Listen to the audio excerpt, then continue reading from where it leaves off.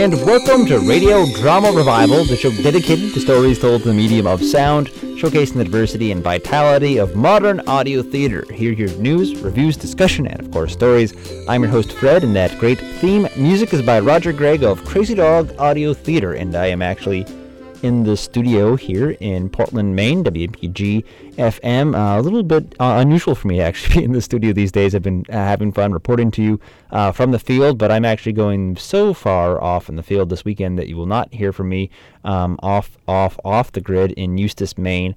So I am getting this podcast out in time for you to enjoy your dose of audio horror. Today we've got back-to-back features. First up is a piece from the Tales for a Stormy Night collection. This is by the late, great Yuri Rosovsky. Yuri, of course, produced dozens and dozens of shows over his long and celebrated career. Worked, in his last few years on some really high-profile projects. Worked with Val Kilmer on a new Zorro, Mark of Zorro adaptation. Also worked on Snow White Die, his last project, nominated for an Audie right in his last years. So working up right until the day he died. And this was one of many of those different productions that he did. 2000X, another famous one, a huge one on the Odyssey, and many, many other shows, the Maltese Falcon and others. So this is just a collection of most, I think, public domain classic horror tales done with some really great actors throughout this. The piece I'm going to play is by William Butler Yeats, Purgatory. It does require you paying attention. There's very authentic Irish accent in it, and a nice little twisted tale of someone confronting his younger self in state of darkness and reliving horrific events that he has done. Great little classic. We're going to follow that up with another classic, Cask of Amontillado. This will be by my friend Bill Dufries as part of his Horror Scopes collection, which is now under his Audio Comics Company brand, the Cask of Amontillado. So two different classic tales by two different artists, starting off with Yuri Rosovsky's take on William Butler Yeats' Purgatory.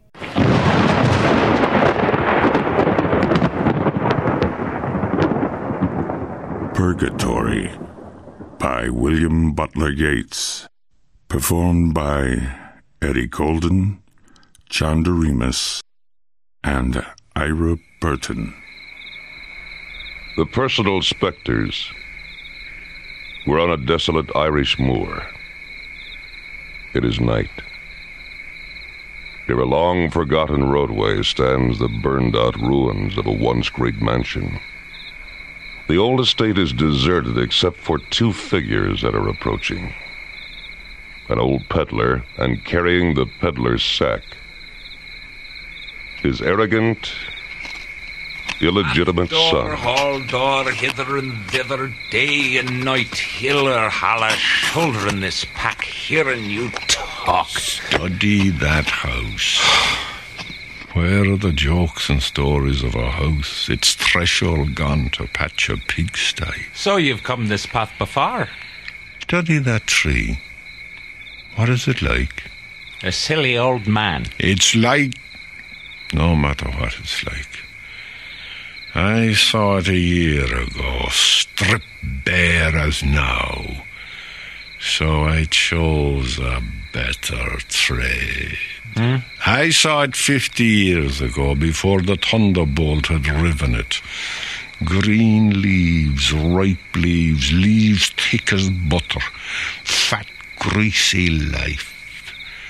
Stand there and look, because there is somebody in that house. There's nobody here. There's somebody there. The floor is gone, the window's gone, and when there should be roof, there's sky. And here's a bit of an eggshell thrown out of a jackdaw's nest. But there are some that do not care what's gone, what's left.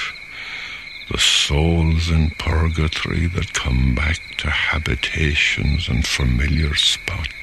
Your wits are out again. Relive their transgressions, and that not once, but many times. They know at last the consequence of those transgressions, whether upon others or upon themselves. Upon others, others may bring help. For when the consequence is at an end, the dream must end. if upon themselves there is no help but in themselves and in the mercy of God. Well, I have had enough. Talk to the jackdaws if talk you must. Stop! Sit there upon that stone. That is the house where I was born.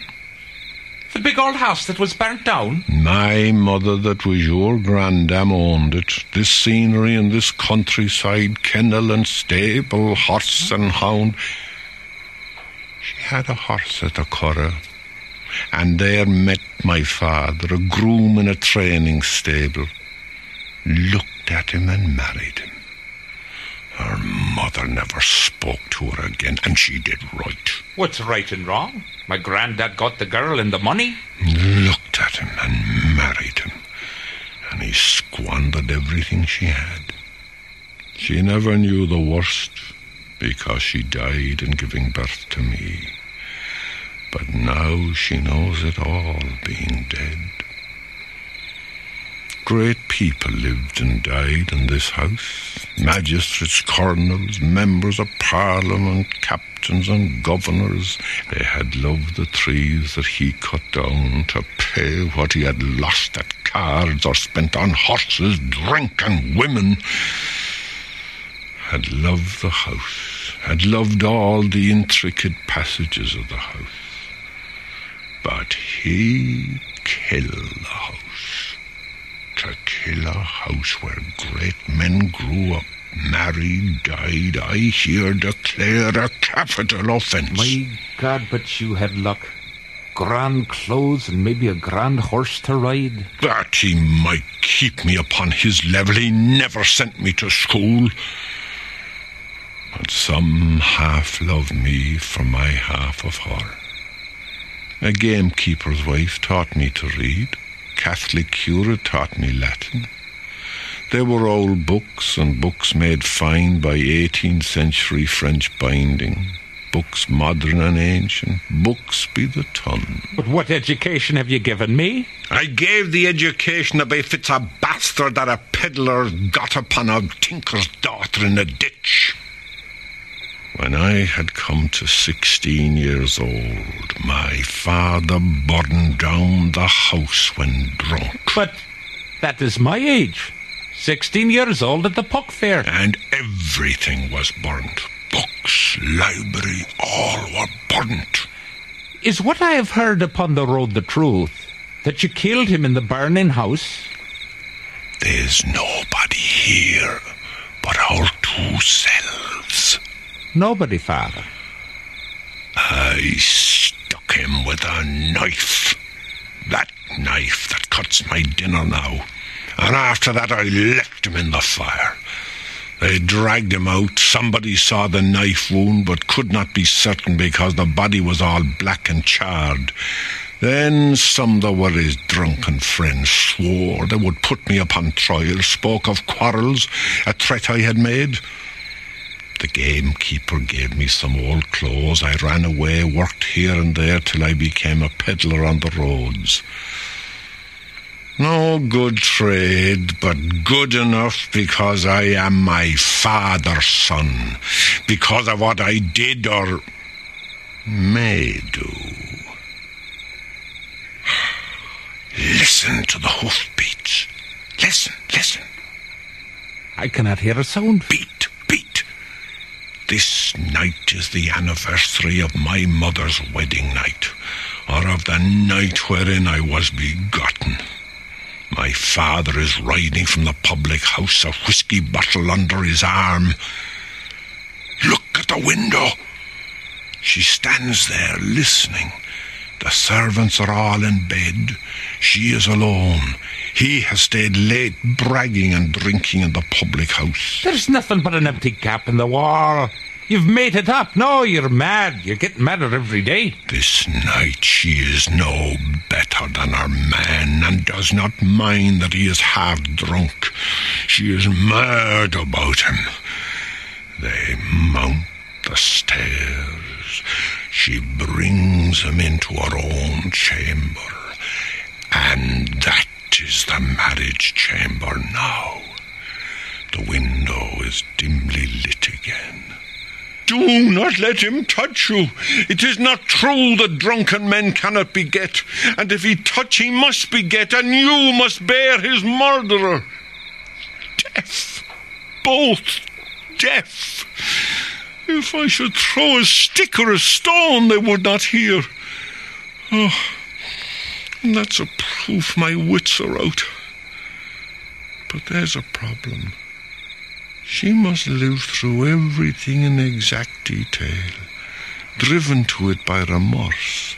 And yet, can she renew the sexual act and find no pleasure in it? And if not, if pleasure and remorse must both be there, which is the greater? I lack schooling. Go fetch Tertullian. He and I will ravel all that problem out, whilst those two lie upon the mattress, begetting me. Come back! Come back!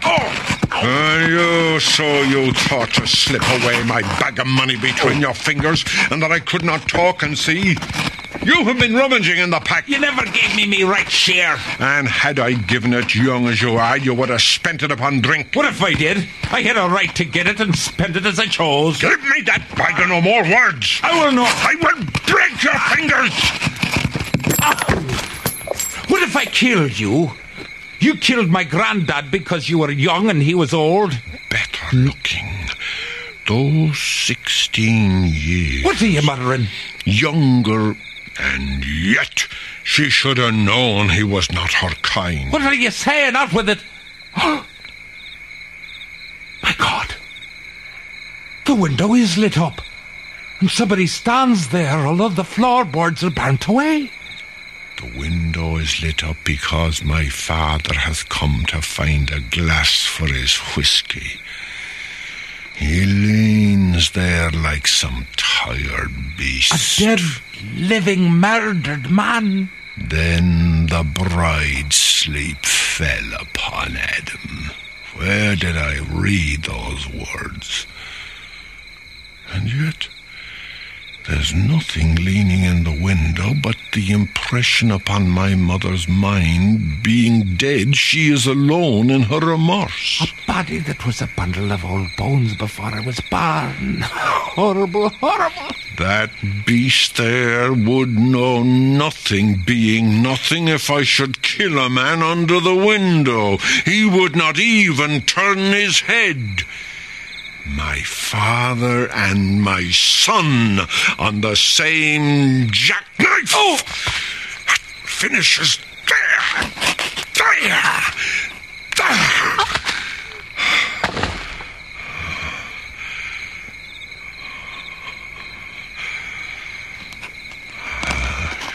My baby, thy father's a knight, thy mother a lady, lovely and bright. That's something that I read in a book. And if I sing, it must be to my mother. And I lack rhyme. Study that tree. It stands there like a purified soul, all cold, sweet, glistening light. Dear mother, the window is dark again, but you are in the light because I finished all that consequence. I killed that lad because had he grown up he would have struck a woman's fancy, begot and passed pollution on. I am a wretched, foul old man and therefore harmless. When I have stuck this old jackknife into a sod and pulled it out all bright again, and picked up all the money that he dropped, I'll to a distant place and there tell my old jokes among new men.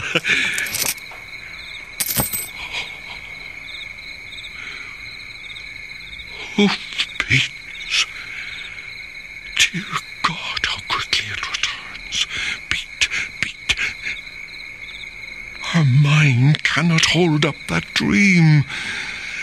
Twice a murderer, and all for nothing. She must animate that dead night not once but many times. Oh, God, release my mother's soul from its dream. Mankind can do no more.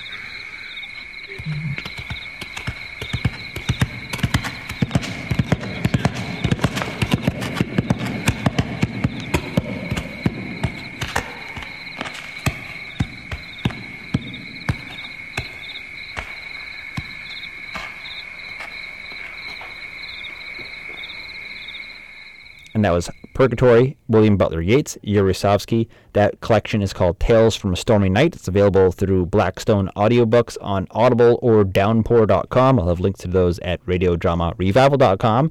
And the tale you're about to hear, A Cask of Amontillado, is on that collection with Robertson Dean as one of the actors. You're going to hear Bill Dufries's version, released under a collection called Horoscopes, a bunch of spooky tales that he did with Audio Comics Company, audiocomicscompany.com. Cask of Amontillado. Oh, but what collection of frightening tales for Halloween would be complete without an offering from one of America's greatest writers of horror, Edgar Allan Poe, with his classic tale of ultimate revenge, The Cask of Amontillado.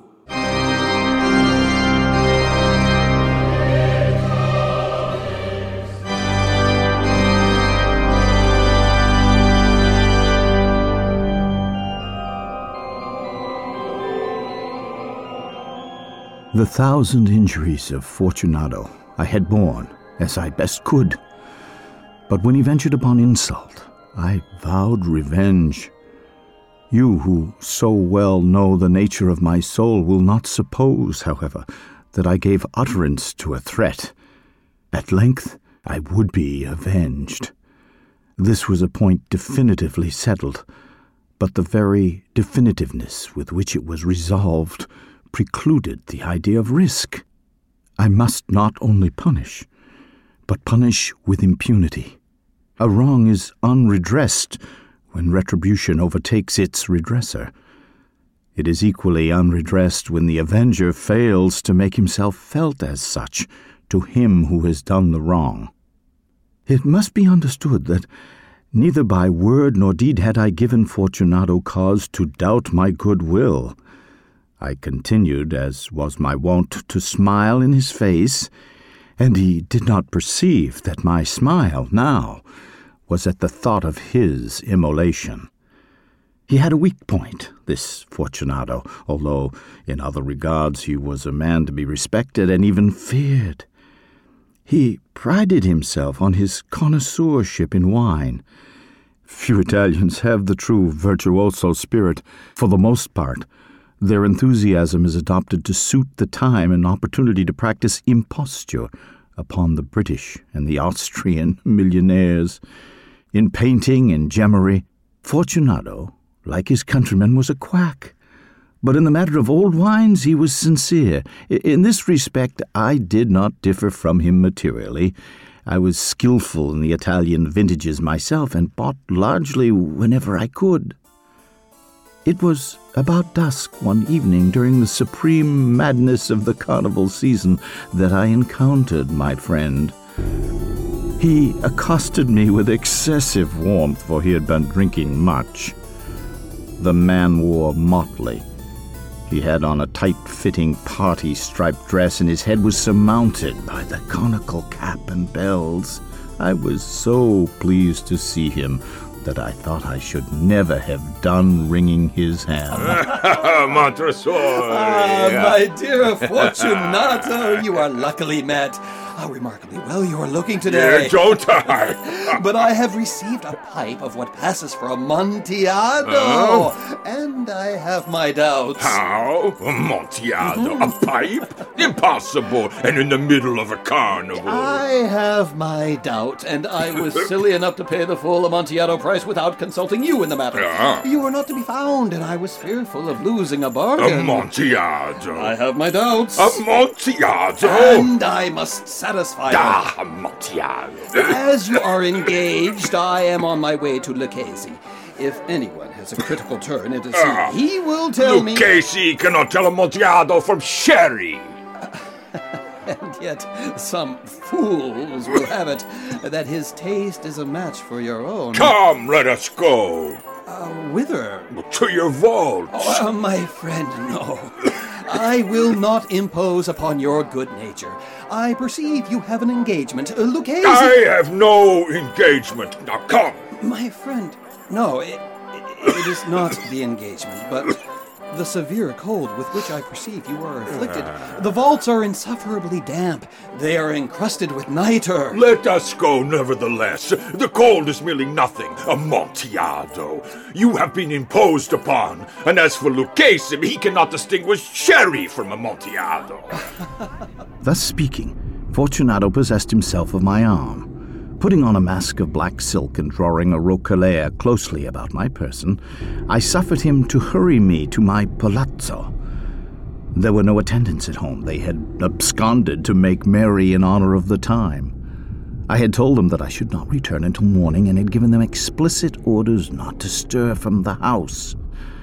These orders were sufficient, I well knew, to ensure their immediate disappearance, one and all, as soon as my back was turned. I took from their sconces 2 flambeaux, and giving one to Fortunato, bowed him through several suites of rooms to the archway that led into the vaults. I passed down a long and winding staircase, requesting him to be cautious as he followed. We came at length to the foot of the descent and stood together on the damp ground of the catacombs of the Montresors. The gait of my friend was unsteady, and the bells upon his cap jingled as he strode. The pipe? It is farther on. But observe the white webwork which gleams from these cavern walls. Nitre? Nitre. How long have you had that cough? It is nothing. Come, we will go back. Your health is precious. You are rich, respected, admired, beloved. You are happy, as once I was. You are a man to be missed. For me, it is no matter. We will go back. You will be ill, and I cannot be responsible. Besides, there is Lucchese. Enough! The cough is a mere nothing. It will not kill me. I shall not die of a cough. True, and indeed I had no intention of alarming you unnecessarily, but you should use all proper caution. A draught of this Medoc. Defend us from the damp. Here, drink. I drink to the buried that repose around us. And I to your long life. Come, give me your arm and let us proceed. These vaults are extensive. The Montresors were a great, numerous family. I forget your arms. A huge human foot door in a field azure. The foot crushes a serpent rampant, whose fangs are embedded in the heel. And the motto? Nemo me impune lacessit. Good. The wine sparkled in his eyes, and the bells jingled. My own fancy grew warm with the Medoc.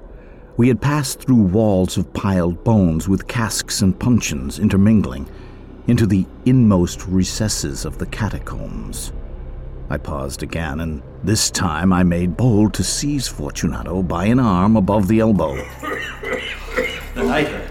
See, it increases. It hangs like moss upon the vaults.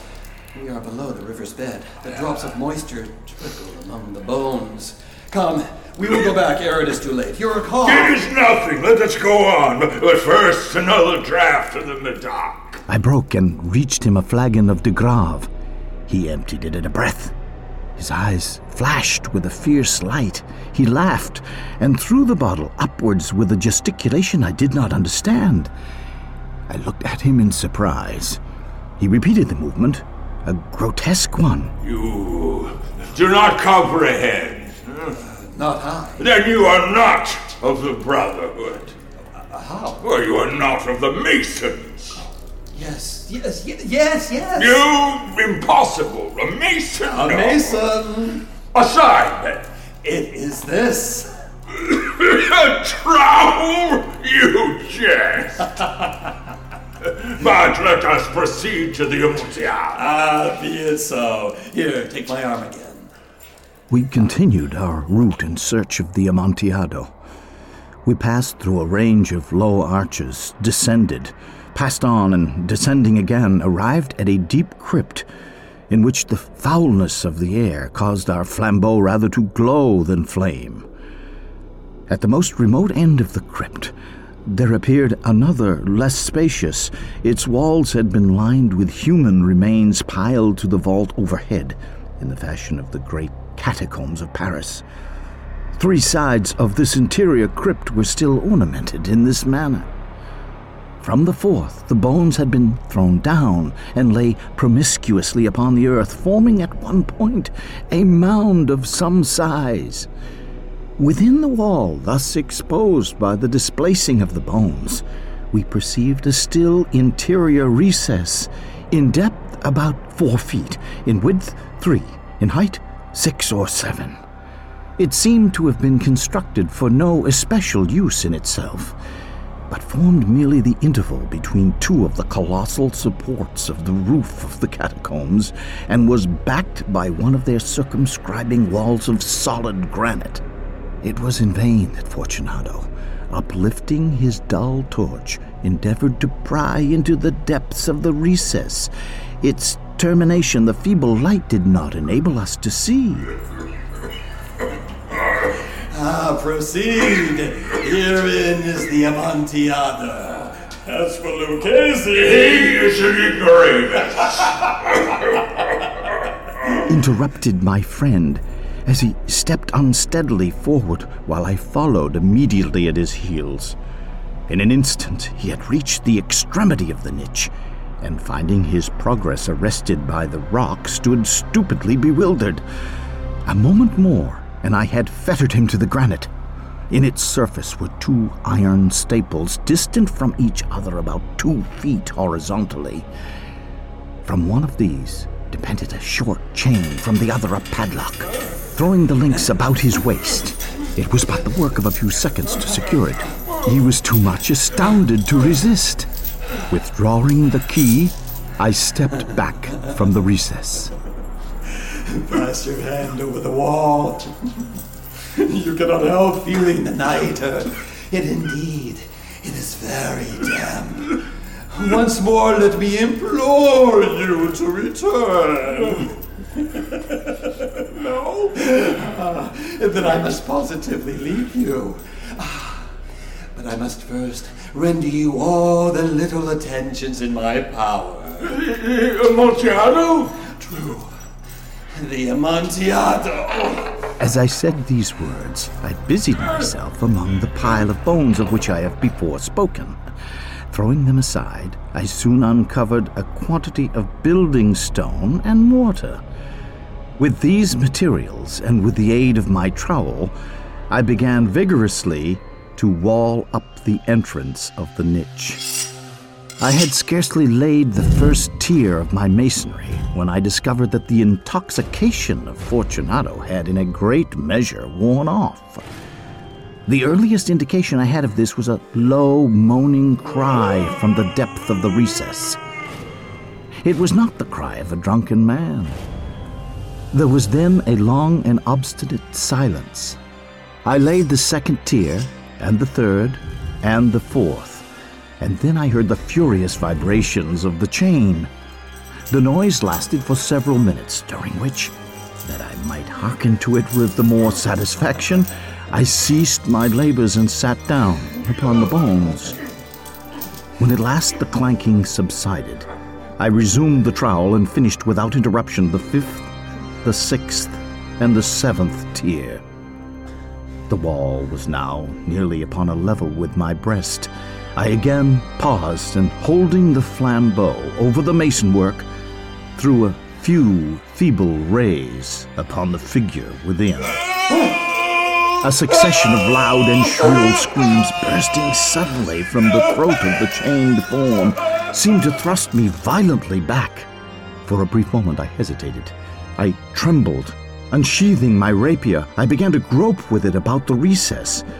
But the thought of an instant reassured me. I placed my hand upon the solid fabric of the catacombs and felt satisfied. I reapproached the wall. I replied to the yells of him who clamored. I re-echoed. I aided. I surpassed them in volume and in strength. I did this, and the clamorer grew still. It was now midnight, and my task was drawing to a close. I had completed the 8th, the 9th, and the 10th tier. I had finished a portion of the last and the 11th. There remained but a single stone to be fitted and plastered in. I struggled with its weight. I placed it partially in its destined position. But now, there came from out the niche a low laugh that erected the hairs upon my head.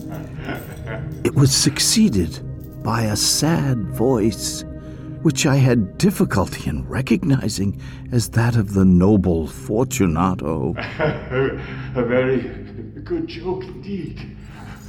An excellent jest. We will have many a rich laugh about it at the Palazzo. Over our wine? The Amontillado. Yes, the Amontillado. But is it not getting late? Will they not be waiting us at the Palazzo and the Lady Fortunato and the rest? Let us be gone. Yes. Let us be gone. Love of God, Montresor! Yes! For the love of God! But to these words I hearkened in vain for a reply. I grew impatient. I called aloud, Fortunato! No answer. I called again. Fortunato! No answer still. I thrust a torch through the remaining aperture and let it fall within. There came forth in return only a jingling of the bells. My heart grew sick on account of the dampness of the catacombs. I hastened to make an end of my labor. I forced the last stone into its position. I plastered it up. Against the new masonry, I re-erected the old rampart of bones. For the half of a century, no mortal has disturbed them. In pace requiescat.